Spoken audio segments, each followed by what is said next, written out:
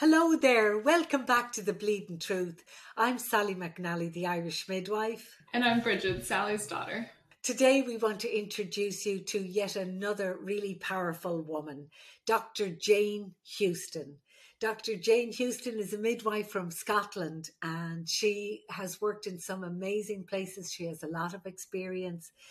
She worked in Zimbabwe, New Zealand, Haiti. I met her as one of my teachers at Frontier Nursing University. She was the director of the DNP program at that time. And she's currently an associate professor teaching within the University of Central Florida residency practice at a local maternity hospital. Welcome, Dr. Houston. Oh, well, it's a total pleasure to be here. And I'd love if you'd just call me Jane. That would be great, okay. Dr. McNally. And it's so nice to see you again, Bridget. Thank you. Yes, absolutely. Super excited to hear more about you. Because I've only heard good things from my mom. She's been super excited for this episode. I'll pay you later. So, Jane, from what I understand, you are from Scotland originally, but you've worked in a lot of different countries and places around the world in midwifery. But you found that calling kind of when you were younger. So could you share a little bit more about what really drew you into midwifery and how it, briefly got you up to where you are now? Oh, well, that's a lovely question. Thank you. I always, because it makes me think of my dear departed mother. So luckily, I'm one of 7 children, and a lot of us went into healthcare, actually. Mummy was a nurse, my dad was a dentist. So when I was kind of finishing up high school, I felt really called. And at that time, and it's probably, for American folk listening, it may sound strange, but at the time, most nurses didn't actually have bachelor's degrees. So there was a kind of newer program that was starting. It's now called Glasgow Caledonian University. When I went there, it was a technical college because it was so long ago. I can't believe it. I think I went there when I was 5, Bridget. Oh, wow. Just to let you know what I mean. Well, it doesn't seem I've been a nurse since 1988. There was actually a big recession, so there was not a lot of jobs when I finished. So one of my sisters, she's actually now a professed hermit, and she lives in a caravan.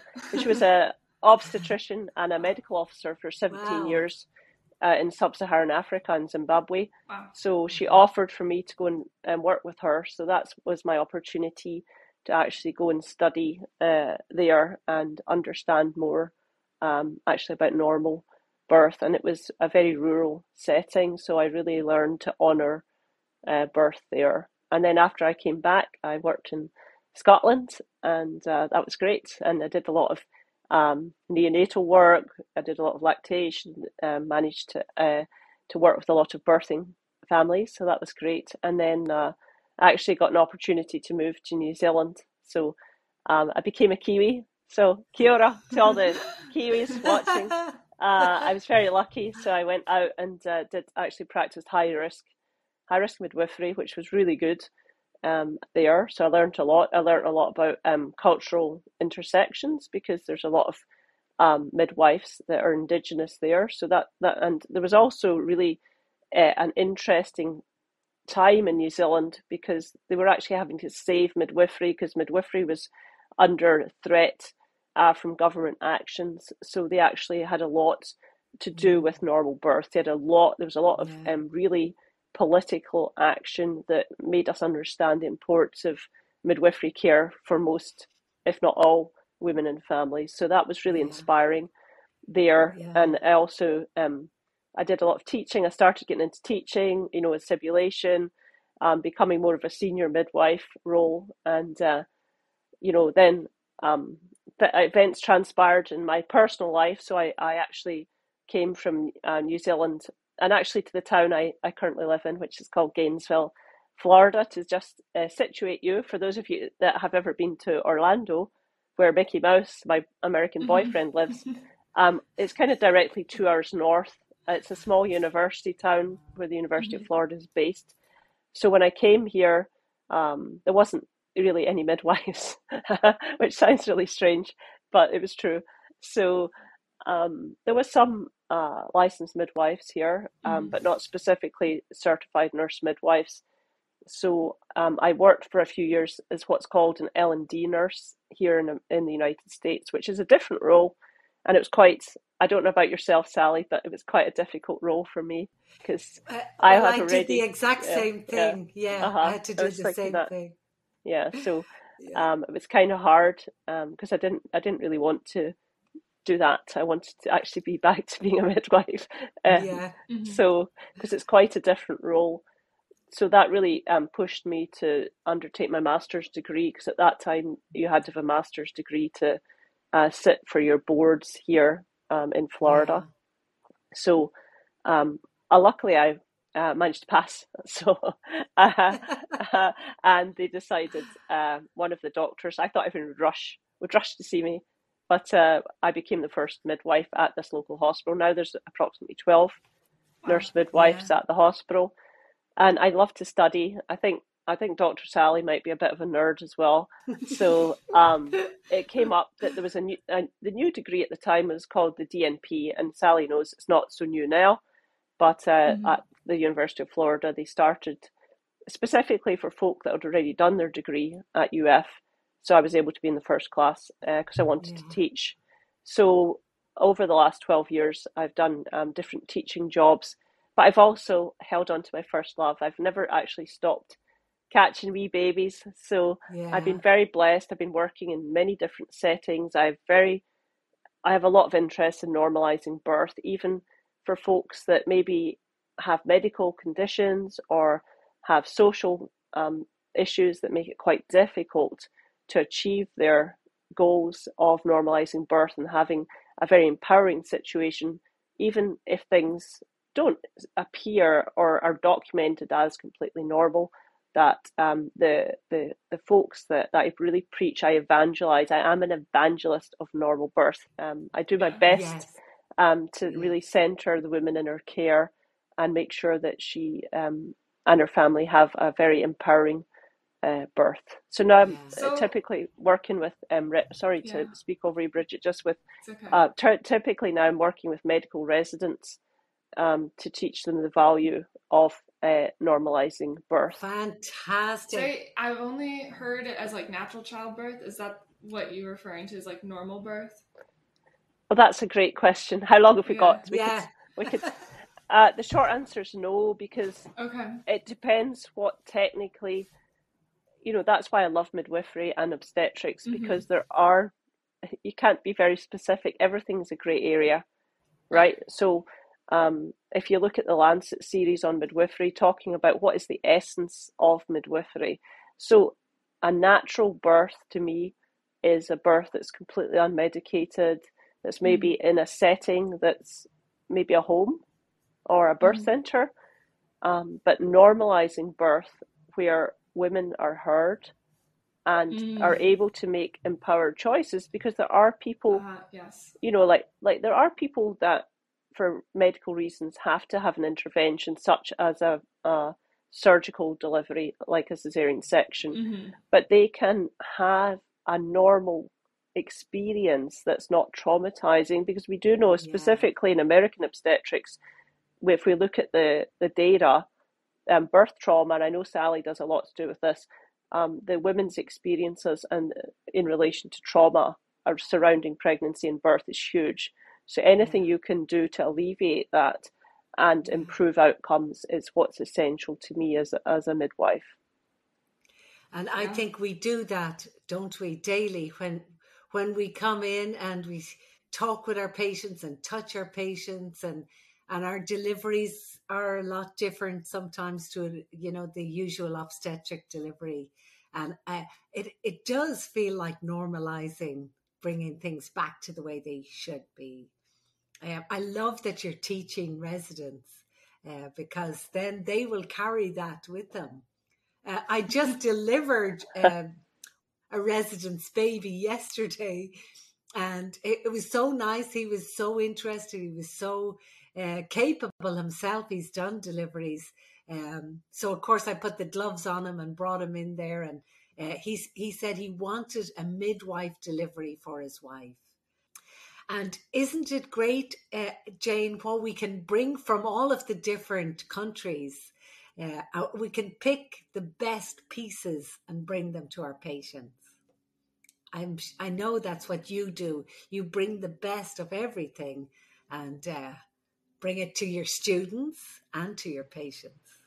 Well, I think you're exactly right, and I liked what you said about touch, because I'm currently doing a lot of data and looking at kindness and joy and compassion and humanity, and thinking about, we always say in midwifery, Bridget, we talk about high touch, low tech, and I always tell, when we're talking to the residents or whoever's in a, and you always say you should always have a learner at your shoulder, because I mean, Sally's immortal, but I'm getting older, so we should always be preaching the word about take your time, don't rush. I mean, it's like, Sally, I'm sure you can endorse this. Yeah. When you're after the baby's born, for some reason, a lot of American obstetrics or midwifery revolves around hurrying, and I'm like, no, no, no. This is the most, Yes. I don't know, Bridget, if you know, but the third, when after the baby's born, is the most risky time for the mother. It's not actually the pregnancy and the birth. There's the most risk immediately after the birth. So you should honor that. And I get really sad, like when people disregard the placenta. I'm very, I love the placenta. It's a very dear organ to me. Can you imagine if a man could grow a placenta? He would win wow. a world medal for something, He because would. so I mean, it's when they go, oh, that's hot, that looks awful. I'm like, but it's incredible, Oh, no. and the uterus, how the uterus is the best incubator. That there's no incubator that's anything like a woman's uterus. And then thinking about the importance of a healthy placenta, and then like venerating the placenta. I'm like, look, placenta, and knowing the importance of it, and talking about its value to the baby and the mother to make a healthy child and a healthy pregnancy and birth, but not rushing, like, when you just say, wait, just take your time, just don't rush. And it's the antithesis of American healthcare. We rush, we have 10-minute visits, we need to bill, we need to code. But the thing of getting back to the humanity of pregnancy care and birth, the holistic approach, taking your time, listening, and I think with us in the pandemic, we've got so used to like this, and let's just say, I know it's not Zoom, but this interaction is so, it's not healthy, like, not being able to touch, like not being able to touch Sally and say hey, and just hang on I know it. the actual importance of physical touch for your patients is essential, and identifying yourself. Like, I went to a great conference and I learned this. I was actually from a neonatologist, and he said, when you introduce yourself to your client, you should say, I am your whoever, I am your, so I always say, I am your midwife. I'm your midwife for today and, forevermore, amen. But at that time, because that patient may be in a difficult place, she may be, and she needs to hear that somebody cares about her. She may be an unsupported person that, she really needs to have somebody that identifies as belonging to her, that's going to be able to listen to her and help her achieve her goals. That. Yeah, I love that as well. I love that. So instead of her being our patient, we're her midwife. Right. Yeah. I try to teach that in the childbirth classes, that she can be and do and say and make the sounds, whatever it is she wants, whoever she is, let it be her natural self. And we are then in service of her, that we encourage her to be her wild, wonderful self.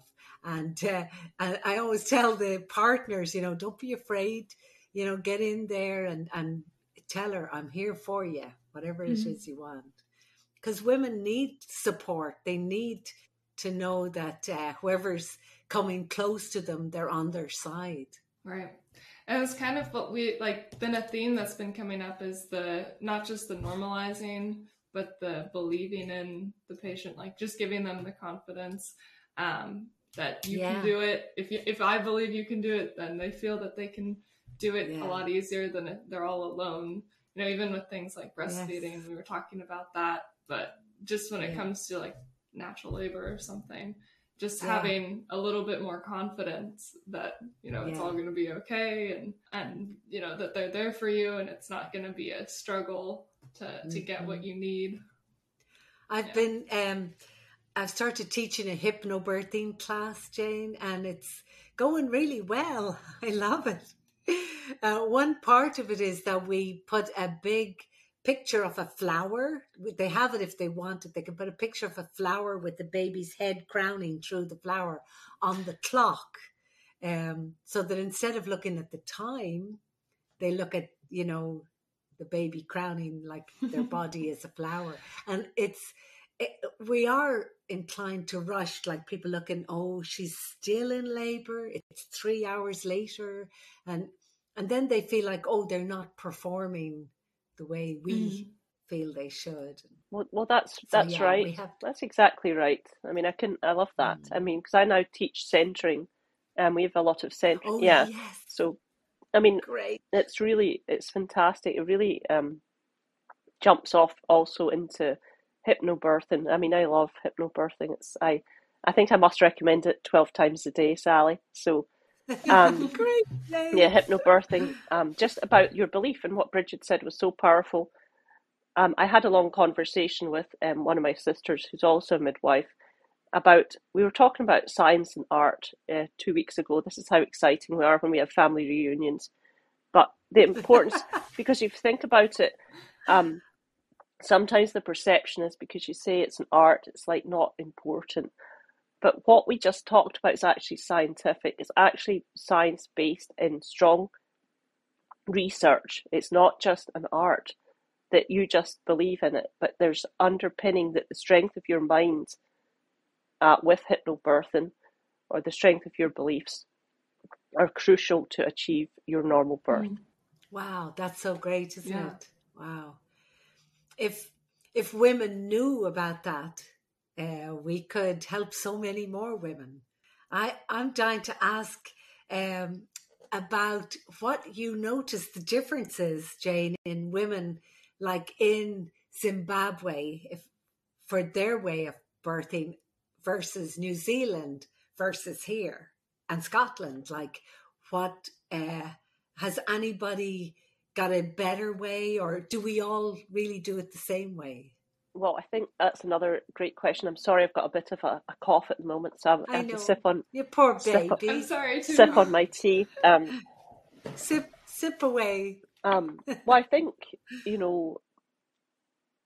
I think it's again about cultural beliefs. Your growing up time. So I think the folks, like our mother was a very strong woman. She had 7 of us naturally. She believed we only ever talked about breastfeeding. That's all we ever talked about. We didn't talk about anything else at home, seriously. And then my twin actually, she has 6 living children. She breastfed for over 20 years. So wow. valuing, Wow. valuing normal things, but not letting people take their power. When women are pregnant, it may be the first time in their lives they've had to make decisions for themselves and their families, important decisions. But that's, that it was a common thread, whether you were in Scotland, or I've worked in Haiti and Zimbabwe and New Zealand. But yeah, I think seeing the empowerment of women in New Zealand was really interesting. People questioning, like, I think I probably learned so long ago, it was quite very like, I am the provider and I'm right, and and now that's actually wrong. We should be able to hear what the patient is saying and then do shared decision making in the best way forward for that person. So it was quite challenging when I went to New Zealand, because he'd be like, no, I don't want eye drops. I don't want the shot. Why are you doing that? Oh, yeah. And somebody that, in Scotland, people would just say, whatever you think. And I'd be like, well, it's not what I think. And then when I came, I live in the south. For those of you who are listening to this internationally, you should probably do a little research on the difference between the south and the north, for example, and of course the west, where you all live, and the east is very different as well. The lack of women feeling that they could speak out for what they wanted is quite it can be quite distressing here. Like when people are being induced, which for those of you who don't know what that means, is that we've decided as a team that maybe there's an issue and this baby should come a little earlier than nature or whoever or the goddesses of the universe decide, that you'd ask the patient and you say, why are you being induced? And you say, well, I don't know, or the doctor told me, or the midwife told me. And I'm like, that is, transition to parenthood and motherhood is the most important thing ever in the history of the world that's going to happen to you. And for you not to know or understand, or no one's taken the time to explain why, is really, that's quite distressing. So you tend to find the profession of midwifery is now very strong in New Zealand. It's very strong in Scotland, but it's different because we take it, I don't know about yourself, Sally, but I think as someone that grew up within the National Health Service system, you take it for granted, right? That everybody has a midwife, of course. But then you come here and everyone doesn't have a midwife. It's just like, wait, what? What's a midwife? Like, what's the difference between you and a doula? You've probably had that, like, I've had that question so many times. And it's just, to have lost the profession of midwifery is very damaging for the health of the society that you're within, where the people are not seeing the value of normal birth. But I was able to see the power of women. Like when I lived in Zimbabwe, trust me, there wasn't any epidurals there. It was the middle of nowhere. It was a very rural setting. There was great care. There was a lot of touch, a lot of compassionate care. But, and not that, there is, I think a judicious use of an epidural or spinal, it's life-saving. It's life-saving. It really is. It's really improved outcomes. But, I don't even want to say the epidural rate because you'd be horrified. You'd never speak to me again, Sally. But, but preaching the word of the education in the schools, in your families, not just learning to be a midwife, but just generally knowing about birth, and in society knowing, the importance of birth, not just letting other people take your power, knowing, how to negotiate the health system, having adequate amount of trained providers, wherever you've worked, like, having traditional birth attendants if you're in a different country, or somebody that has knowledge to help you have normal births, and then knowing about breastfeeding and about becoming a successful family unit and feeling supported and able to be and loving your baby. That's what I will say to folks. You have to love your baby, because if you don't love your baby, that baby's not going to be growing into a successful adult. So by education everywhere, that can really help society. And I think one of the questions I was wondering, which I feel like you kind of alluded to, but you've had a great experience as a teacher for many years, right? I think it was through Frontier.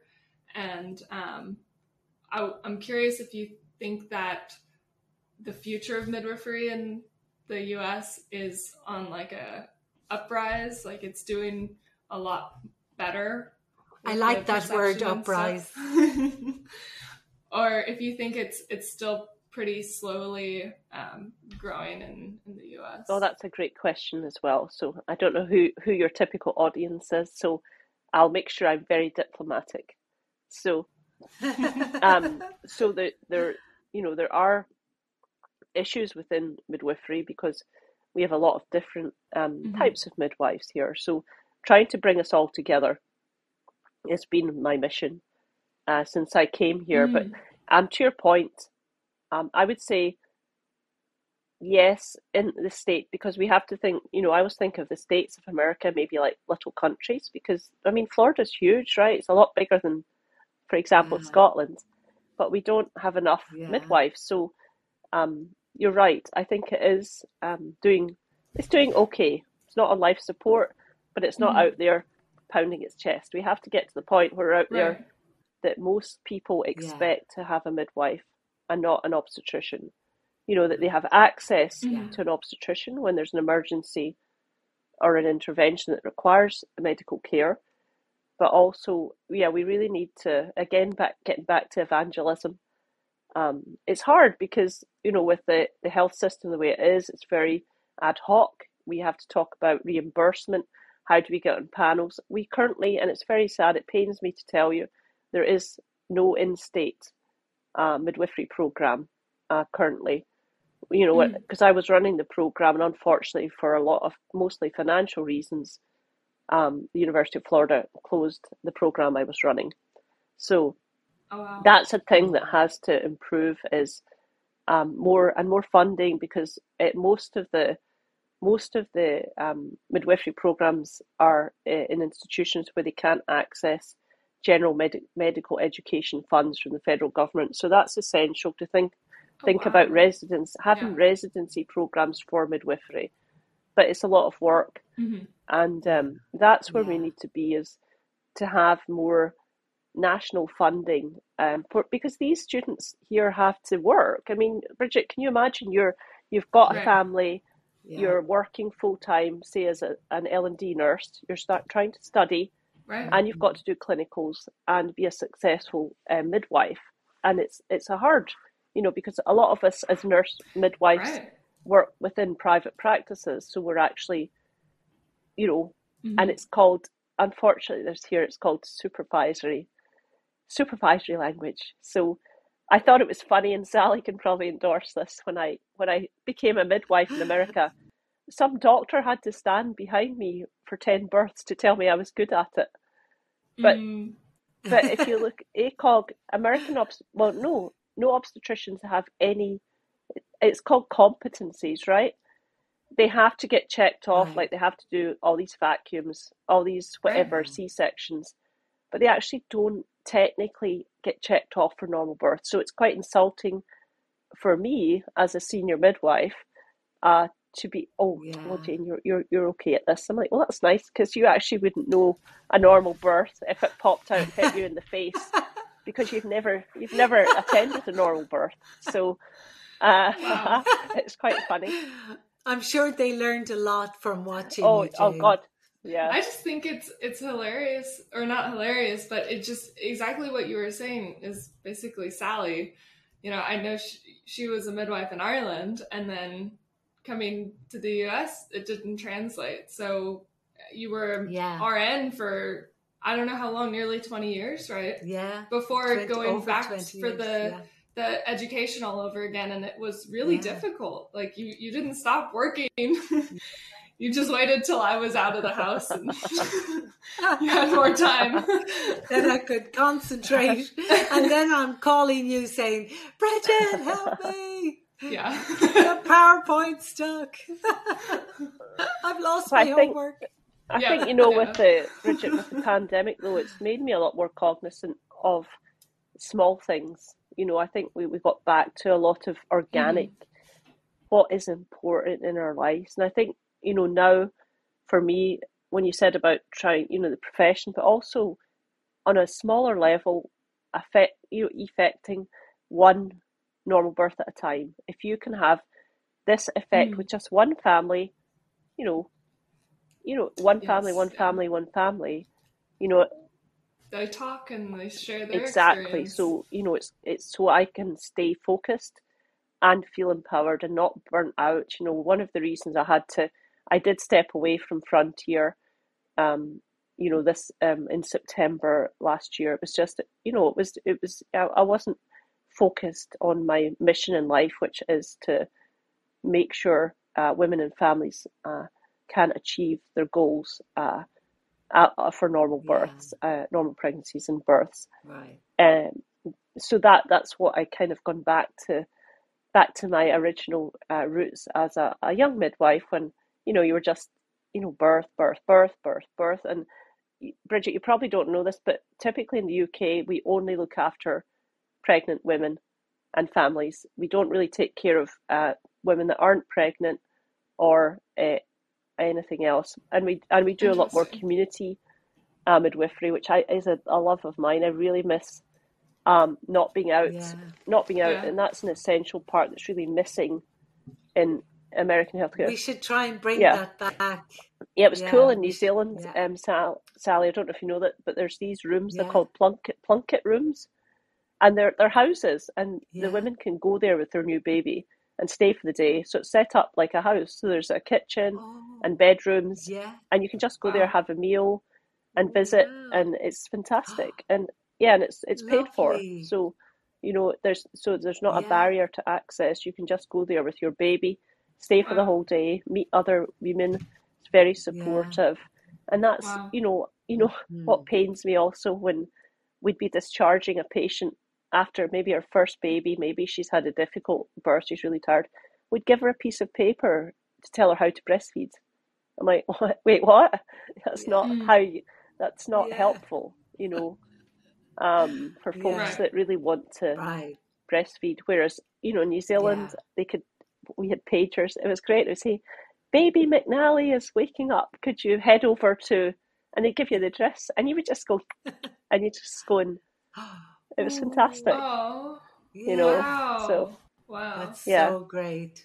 Yeah, but community is so important. But here, so that's where your centering of pregnancy comes in, right? Right, they get the community before, and then maybe those women will stay in that little community. That's right. After. That's right. I really want to work on that and learn and do that here. Well, that's right. And this county has actually got quite a lot of grants. They actually can have, it's called newborn RN. There's actually a licensed midwife that will come and visit you at home, and it's free to access. But it's just the one visit. But they will come and make sure you're doing okay and see what you need. And there are some really good programs like the family partnership programs here that they do have community care. But again, it's the piecemeal, the piecemeal actions of things like how we split up everything in American hospitals, like respiratory therapy. There's all these therapists. There's people to take your bloods. And in the UK, you kind of it's like you've got a doula. Yeah, you just do it. You did all that, and I love it. It's funny here, Sally. The L&D nurse does all the work, right? She does all the work, and you just run in. You're like, oh, thank you, champion. And I know. So it's kind of. And she's done all of the spinning babies and all of the all of the charting, and you're like, okay. But I think it's just. I've been very blessed. That's what I think. It's just I've been very lucky in my life to found. Well, I guess midwifery found me. I didn't find midwifery. I mean, it's done. Midwifery has. She's a hard taskmistress. It's not for the weak, right, Sally? It's not for the weak, but it's the greatest joy to be able to practice as a midwife and to achieve all the things I've been able to achieve and have just all these when you have these like a few weeks ago I met this lady in the corridor at work in labour and delivery, and I said, oh, do you remember me? I looked after you 11 babies ago. And we're all posting like it's like oh your baby's like 25, your baby's having babies, and it's just beautiful. It's a beautiful thing, isn't it? It's really a beautiful thing. Beautiful. It's such an amazing thing to witness a woman becoming a mother and the baby looking at the mother for the first time, and there's this energy. I'm hooked on it. I love it. I don't know how I could ever stop doing it. Like you, I can totally understand why you would go back to doing it. Yes.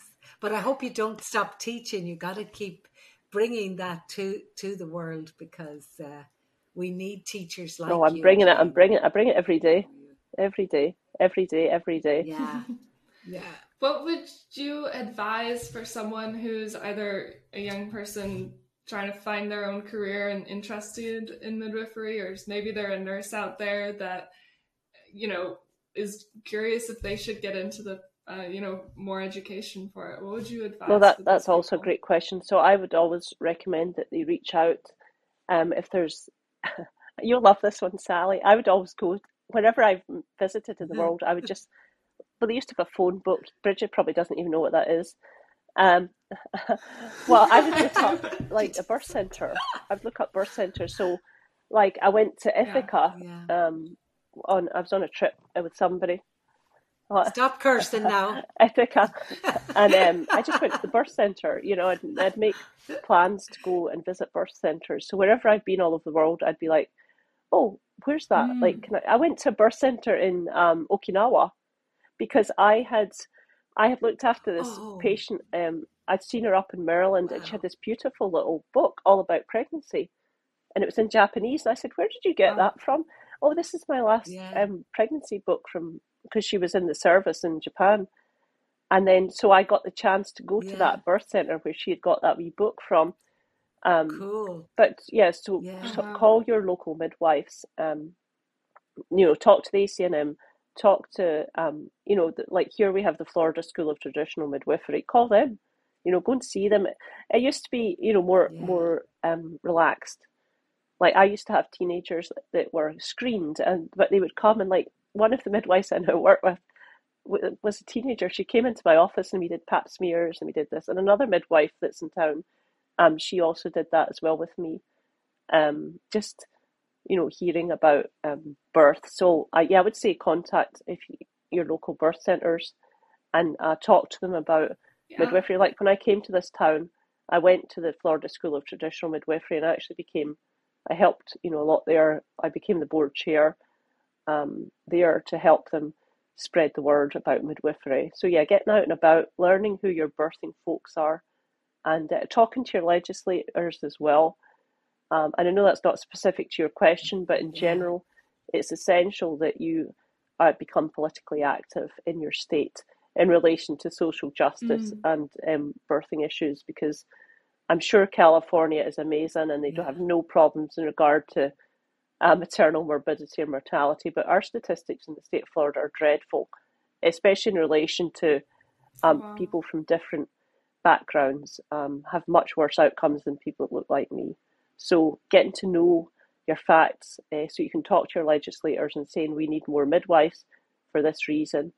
But yeah, for young folk, you know, I'd say call your birth centres, talk to folk at ACNM. You know, and there's lots of really active midwives that, you know, we have lots of meetings. I always invite people, you know, reaching out on, if you see something interesting on Facebook or Reddit or Etsy or something about birth, and you say, "Oh, who did that?" And then contact folk. I've got it's probably like your Rolodex. It's like, shh, you know, a lot of people in birth, and just talking to them about, you know, doing, you know, think about becoming a midwife and what it means to your society to be a midwife, you know, as a career, and a great career, and the best, you know, I would say the greatest career you could possibly have. I think that's fantastic advice. And Jane, you're a natural leader. Like you, wherever you go, you always end up kind of being in charge eventually, right? Yeah. Bossy. You're like the milk bottles that we used to have at home, but you're the cream that rise to the top. All the goodness, all the best of midwifery right inside. Well, that's very kind. But and America, of course, it's wonderful here. Like they provide all these opportunities that, you know, you can rise to the top, right? You can continue your education. You can look at me. I honestly never thought that I'd get my doctorate under my belt, and I'm just like not sure what to do with it now. But sure, it feels great to have like got there, you know. And it's because I'm here in America. It made it like possible that I could work and do that. Well, I think that's entirely correct. You know, it's like when the status of nursing, you know, separate from midwifery. But if you may indulge me for a minute, but my mother, for example, qualified in 1949 as a registered nurse.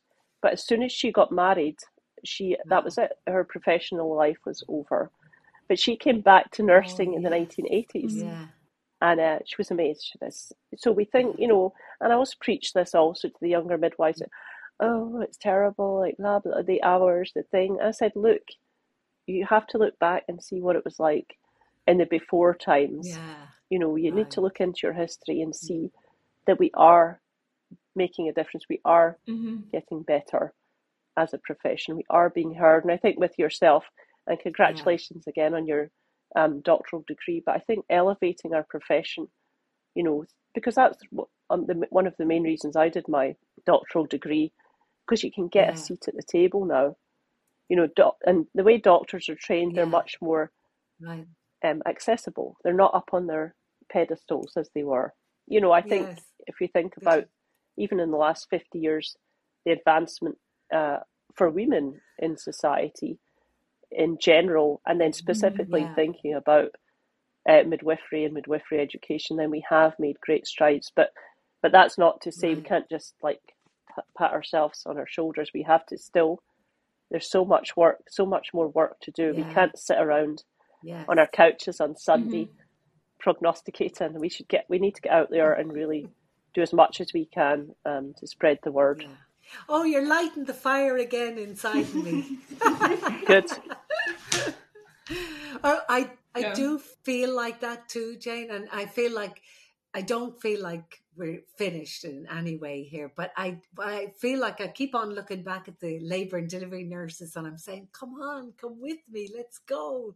And, you know, there's a few of them that are midwives already.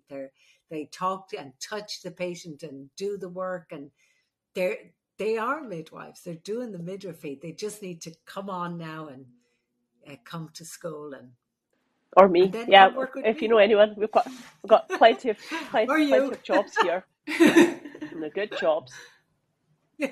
That's so great. But we need more midwives. We need more midwives. Please, please, please. If you're out there, consider midwifery the greatest job. Yes, in the whole of the world. Yeah, fantastic. It's the best. That oxytocin, right? When you get the oxytocin rush, you're like so high. It's so good. Yeah. And they're crying and you're crying and everyone's hugging. Well, I'm from Scotland, Sally, so I don't cry. I'm full of joy. I'm always full of joy. It's amazing. Isn't it? It's just amazing. You see that when you said that look, when you see them looking at their wee baby, it's just amazing. Yeah. So.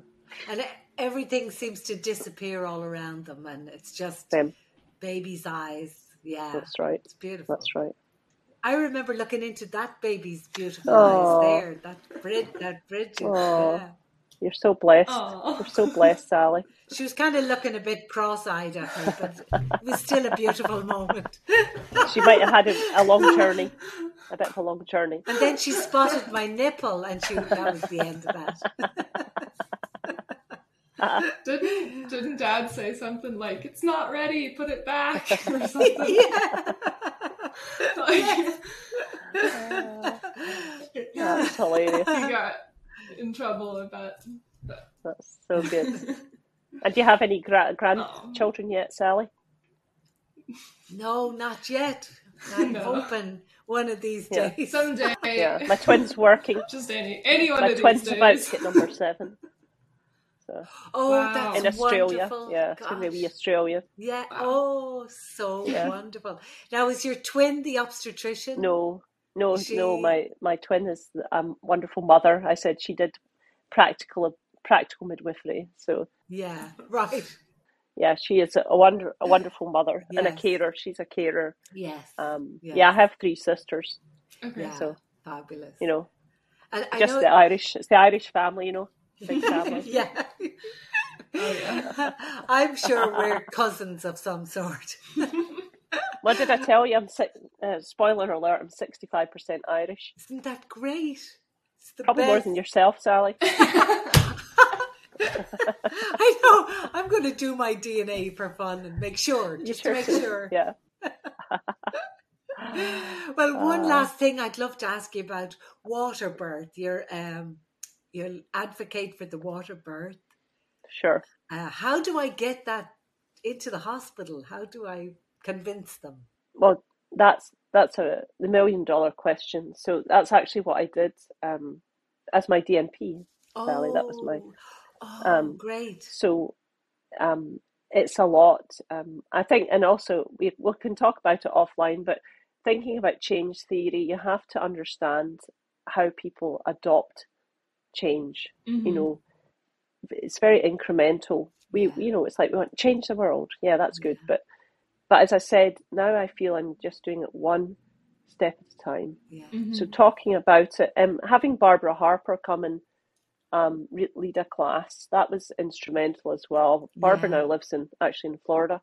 She's a friend. So having a presentation about it, talking about it, learning about it, but I would say it would take probably at least 5 years in the short term, because you have to think about not just about people adopting that practice, but and this is another question, why are labour and delivery units typically on the third floor of a hospital? How stupid is that? Stupid? Ours is on the third floor. Yeah. Why? Why?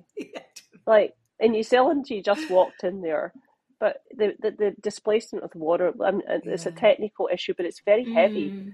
Birth tubs, you have to make sure that it's correct. So there's technical specifications as well as all the fun things, and thinking about it, having been able to provide water birth at a lot of families, it's incredible. But it's a lot of work. You have to be really good, and I'm sure you are, because you're a very senior midwife, but understanding risk, because not everyone is a suitable candidate, for example. So you need to look at that. But using water is essential. It's not just about the birth in the water. And many people, we call it land birth. I think it's lovely, land birth, water birth. Many women, if you look at the data, actually choose to not birth in the water itself.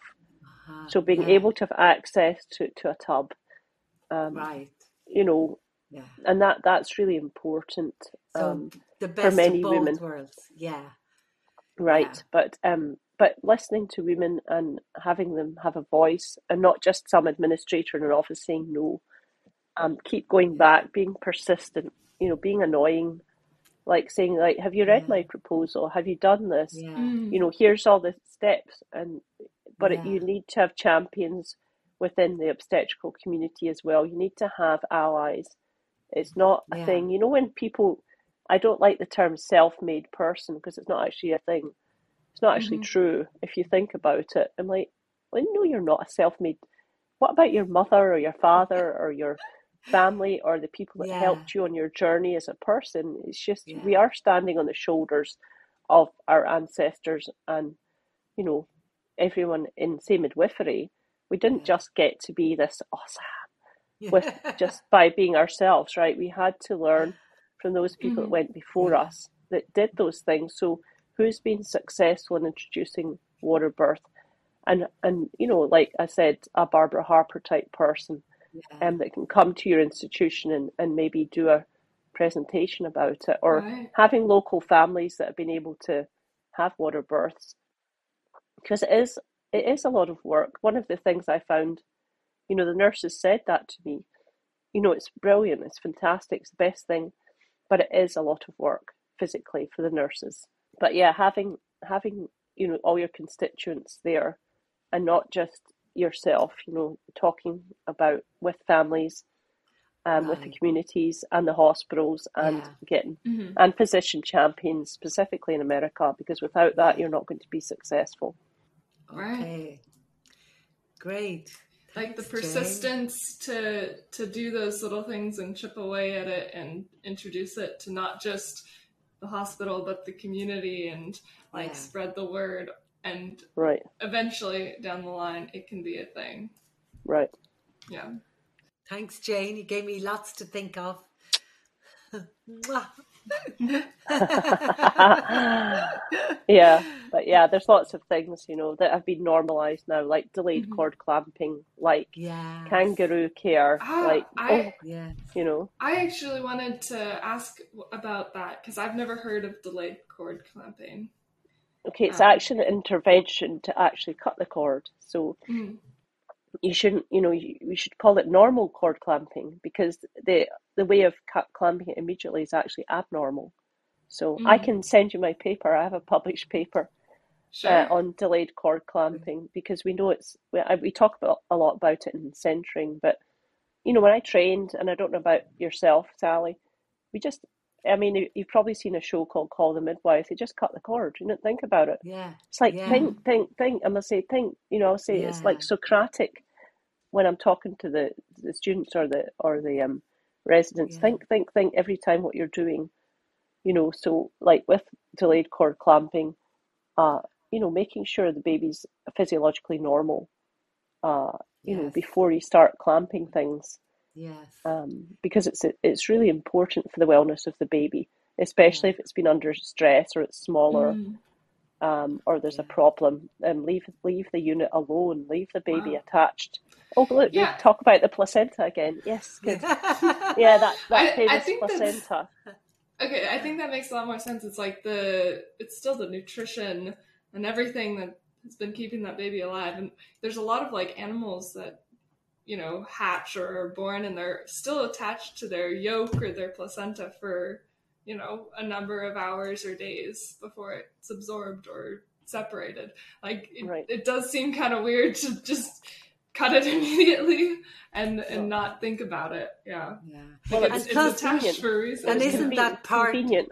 Yeah, that's part of the rush. What's the big rush? What's the big hurry? Yeah, it's like, I think we all want to get on to our own little life.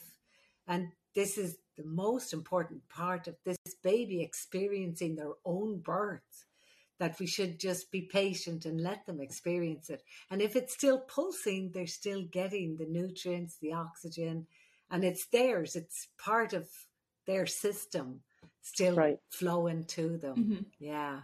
We don't do it anymore either. It's a baby-friendly hospital I'm so happy that I work in.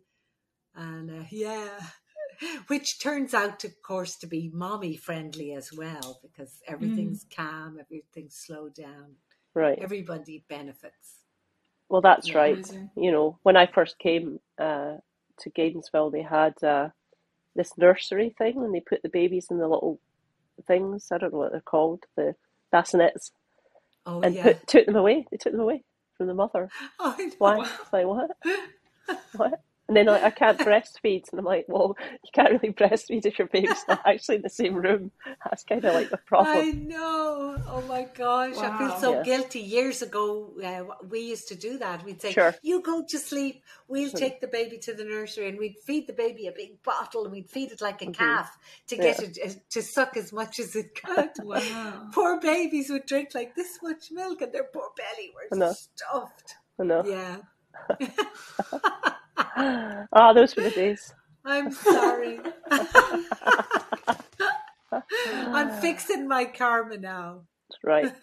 Well, Jane, I'm so glad to have heard more about you, and I feel like everything that you've talked about has been so inspiring. I'm not from the midwifery world or nursing world, but hopefully having a family one day, like all of this excites me and it's inspiring. I hope it also is inspiring to some people also who might get into midwifery and want to learn more. Well, you might be surprised. You can call me anytime if you want to. Yes. I've got a young lady that I usually advise 3 or 4 people a week if they're thinking about getting into midwifery. I mean, I have a young lady that in my yoga group, Sally, and she feels called to midwifery. So, Bridget, it's never too late. Just saying. That's so beautiful. I love that. Maybe. It's a great job. It's the best. It's not even a job. It's just so amazing. It's just like you go to work, so happy every day to go to work. Yeah. It's an incredible thing that we're able to offer. It's such an honour. So. Oh my gosh, yes, it is. Thanks, Jane. You're just so wonderful and so inspiring. Thank you. That's cool. And if you guys are listening to this podcast, I just want to say to our listeners, thank you so much. Please give us a like and subscribe. If you're on Apple Podcasts, please give us a review because that helps us out a lot. My heart's a bit squeezed. And if you enjoyed this episode with Jane, please share it as well. That would mean the world to us. So thank you. Thank you so Jane. much. Thanks a million for your bleeding truth.